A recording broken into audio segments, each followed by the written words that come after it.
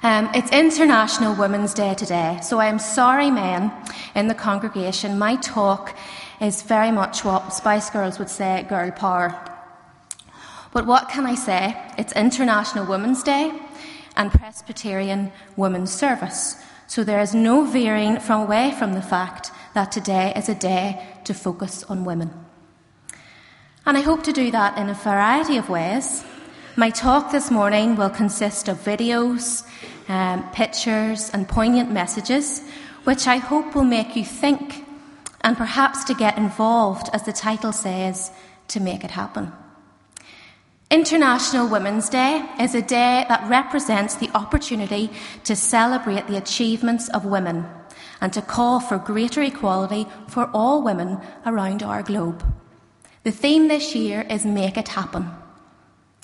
The first International Women's Day was in 1911. And today, thousands of events with various organisations are being held to mark the economic, political and social achievements of women. As I was preparing for my talk this morning, I came across Unique Jones Gibson. She started a campaign, Because of Them, We Can. The campaign uses photographs and videos to educate and connect a new generation to heroes who have paved the way. In the next few slides, you will see some of her work in a video and some pictures. And it will also concentrate on the important women of our history, past and present.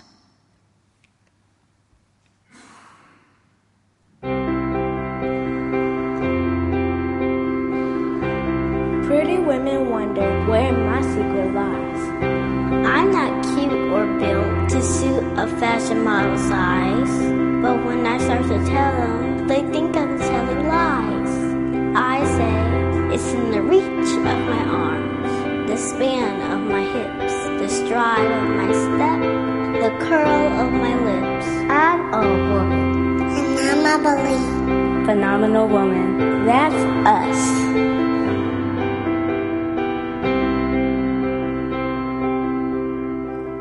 Because of them, we can.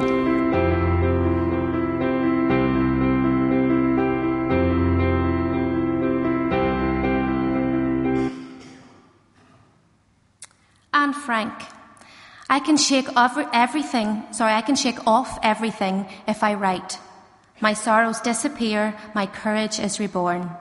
A girl, a Jew, born in Frankfurt, lived in Amsterdam, went into hiding at 13 during the Holocaust, continued to do what she loved, writing. At 15 was found and sent to a camp where she died. The inspirational writings of Anne Frank lives on and is being read by millions. Michelle Obama. Success isn't about how much money they make. It's about the difference you make in people's lives. 44th First Lady, a lawyer, Chicago City Administrator and community outreach worker. Raised on Chicago's South Side in a one-bedroom apartment. Her father was a city pump operator and a Democratic precinct captain. Her mother was a secretary who later stayed home to raise Michelle and her older brother. Married Barack Obama, October 3rd, 1992, and as First Lady, she focuses her attention on current social issues. The campaign she started, Let's Move, seeks to combat childhood obesity and encourage a healthy lifestyle. Malala Yousafzai, I raise my voice not so that I can shout, but so that those without a voice can be heard. At 14, defied the Taliban in Pakistan and demanded that girls are allowed to receive an education. Miraculously survived a gunshot wound to the head by the Taliban. Became the youngest person to receive a Nobel Peace Prize in 2014. Hillary Clinton. I believe that the rights of women and girls is the unfinished business of the 21st century. First Lady from 1993 to 2001, US Senator from 2001 to 2009, Secretary of State to 2009 to 2013, and mentioned as a potential candidate for 2016 presidential election. In 2008, we saw the first black African American to become president. Perhaps 2016 will see the first woman in history to run the race to be the leader of the free world. Rosa Parks. I learned over the years that when one's mind is made up, this diminishes fear. Knowing what must be done does away with fear. Civil rights activist Rosa Parks, she refused to surrender her bus seat to a white passenger. This spurred on the Montgomery boycott and other efforts to end segregation. Rosa sat so Martin could walk. Martin walked so Barack could run. Barack ran so all our children could fly. Believe it or not, there is a forum to track down the source of this quote. Jesse uses it, but it didn't originate from him. It is said that with some certainty the words were uttered by Cleo Fields, former congressman and state senator from Louisiana. And the original version goes something like this. W.E. Du Bois taught so that Rosa Parks could take a seat. Rosa took a seat so we all could take a stand. We all took a stand so that Martin Luther King Jr. could march. Martin marched so Jesse Jackson could run, and Jesse ran so Obama could win. All these women have made it happen and are still making it happen. I Am Girl. The mission of Fields of Life is committed to sharing the Christian faith, and this is by collaborating with local communities and churches in East Africa. And that's to bring about positive change through the provision of quality education, clean water, and health promotion and other community-based initiatives. Changing lives, building hope, transforming communities. I Am Girl is a new initiative that started and was launched in 2014 as Fields of Life became increasingly concerned about the shocking statistics around girls' retention at school. In Uganda, 1 in 5 girls make it to secondary school. 71% of girls do not complete primary education, and 85% do not go on to secondary or complete secondary. I'm going to show you a video now called The Girl Effect.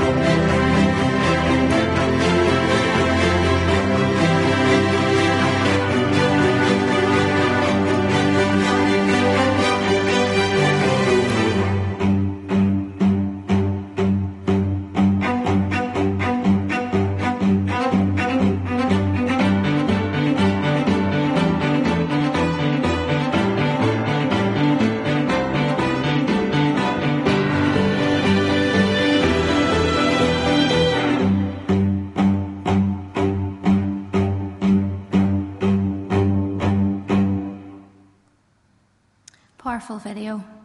Life in East Africa is tough, and especially for females.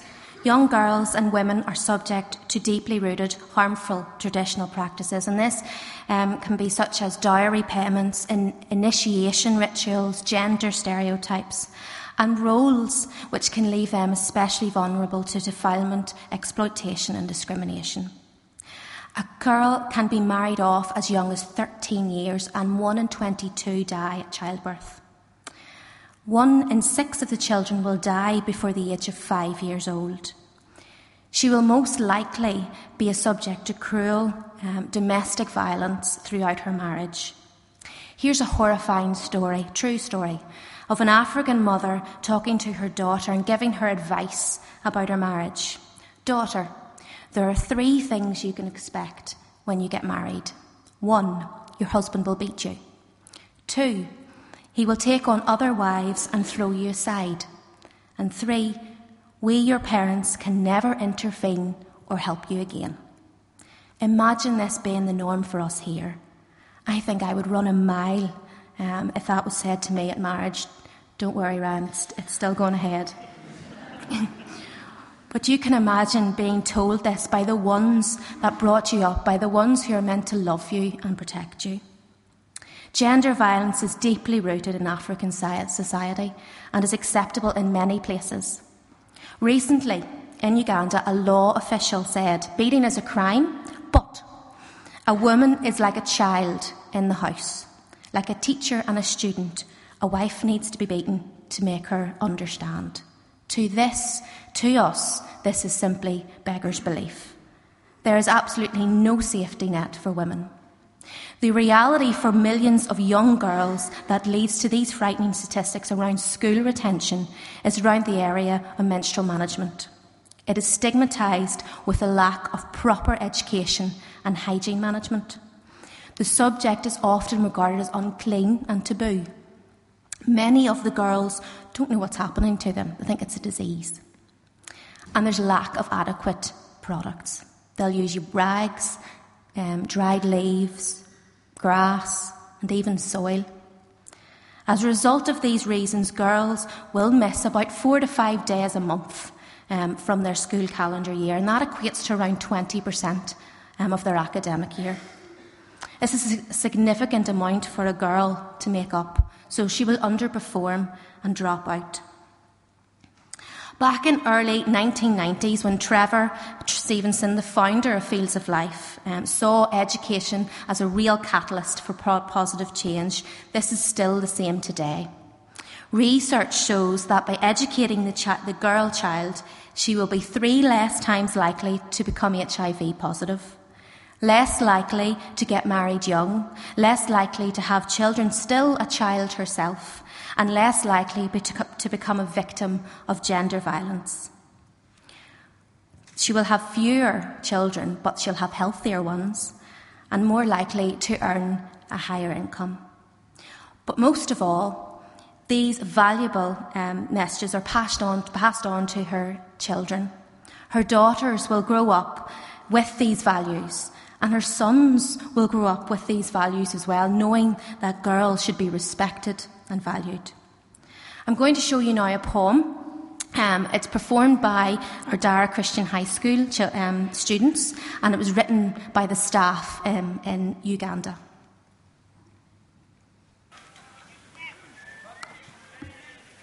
We have come to present to you a poem about I Am Girl. It's concerned with how we girls in Africa live, struggle, and always manage to survive. Thank you. I am girl. Yes, that's who I am. I live, struggle, and survive, just like any other child. But I am different, just because of who I am. My monthly clothes, my nature. I am girl. Yes, that's who I am. My obstacles, challenges, my failure. I can't play, I can't stand, because I am shy. I use papers, leaves, and rags, because that's what I have. I am bullied, mocked, and sent home because I am not safe. Forced to early marriages, dropped out of school because I am girl. But I live, struggle, and survive, just like any other child. We are girls? Yes, that's who we are. Teachers, parents, and community members, it is possible for a girl child to stay in school. We are smart, strong, and better off educated. Cherish a girl child, make our world safe. Now is the time to stand up for the rights of girls in your community. I am girl. I Am Girl is a response to the social, cultural, economic problems which girls face. However, it is not a feminist initiative by any means. Here are its aims. It's to increase access for adolescent girls to adequate sanitation facilities and hygiene products, to educate, build capacity and raise awareness amongst teachers, students, community members, including men and boys, on menstruation, and to tackle the prevalence of gender violence and abuse. To continue to provide access to clean drinking water in communities, and this is to reduce incidents of attack which occurs when girls and women will go to collect water. So we believe that girls are created equal in the eyes of God and should be valued and cherished. Girls are entitled to a dignity and a future, and girls have the potential to be change agents within their families, communities, and nations. The woman at the well. We do not know her name or her age. We do know that Jesus was tired, which shows the human side of Jesus. It was noon and very hot. It was midday. He stops at Jacob's well, and a Samaritan woman appears. Jesus asks the woman a question. Will you give me a drink? Jews were not supposed to talk to Samaritans. Samaritans were looked down upon by Jews. Also, Jewish men were not supposed to speak to women in public. And this woman was not only shunned by Jews, but by her own people. In 6 words, will you give me a drink? Jesus was breaking all racial, religious and gender barriers and puts himself in the woman's debt. The woman, however, stays within these barriers and asks, you are a Jew, I am a Samaritan. How can you ask me for a drink? She interprets Jesus at face value. The more Jesus speaks to her, the more he sees that she is spiritually thirsty. Staying within these barriers, the woman remains confused and cautious as Jesus speaks of living water. She says, Sir, you will have nothing to draw your water with, and the well is deep. Where can you get this living water? Jesus responds, everyone who drinks this water will be thirsty again. But whoever drinks the water I give them will never thirst again. Indeed, the water I give them will become in them a spring of water welling up to eternal life. The conversation has now shifted from everyday life to everlasting life. Jesus goes further by saying he will end her shame, not by enabling her to hide away or get access to clean drinking water closer to home. So she hasn't to go any longer to make the long journey, as no one else will accompany her. Most women would have done this journey together, and the sun was not so hot. They wouldn't have done it at midday, and also for company. The woman was forced to collecting water alone and at the hottest point of day so that she wouldn't meet anyone. But instead, Jesus is saying he will help deal with the shame itself and give her inner living water. Jesus requests the woman to call her husband, not an odd request, as it wasn't the done thing for a man to converse to women in public without her husband being present. He does this to uncover the truth, and the truth being that she does not have a husband, she actually has 5. He gently exposes her sin. She reacts by changing the subject, probably feels quite uncomfortable. She tries to regain composure and states when this Messiah comes, he will explain everything. Imagine her surprise when Jesus responds, "I am the one speaking to you. I am he," which is soon confirmed by the disciples arriving. Jesus meets this woman who has been outcast and shunned. She is lost, vulnerable, shamed, and alone.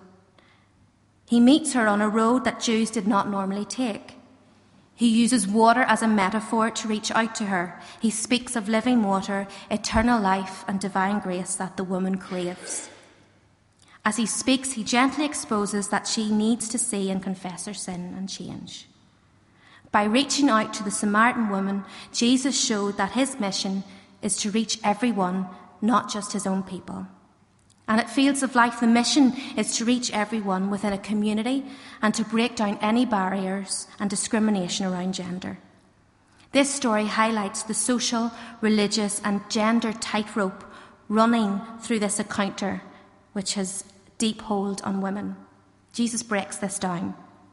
In East Africa, there is a gender tightrope too, and life is very difficult for girls and women.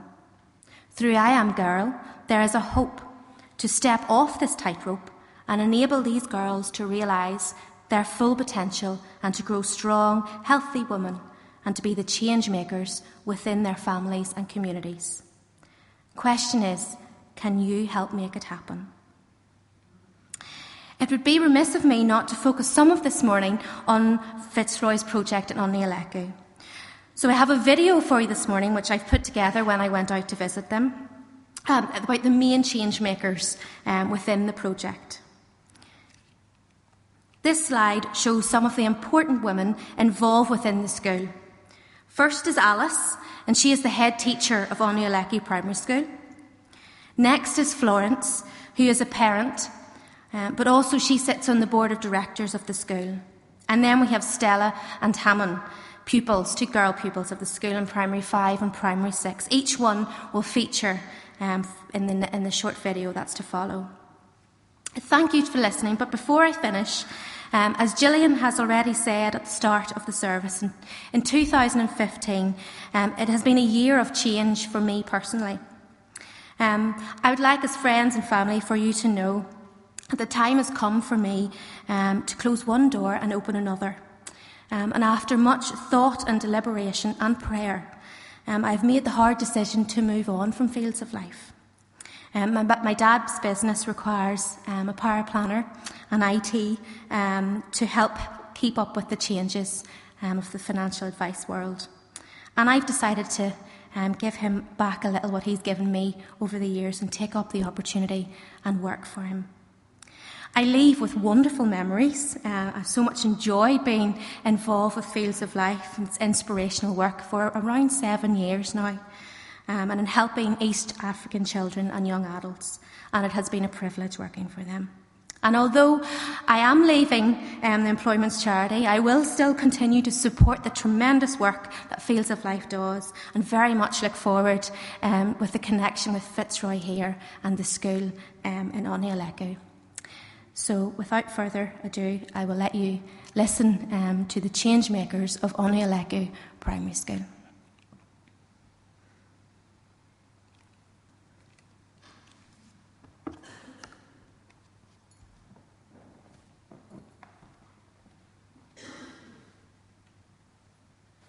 So I'm Bishop Pastor Isaac, serving the Lord as a general overseer for Elim Churches Uganda.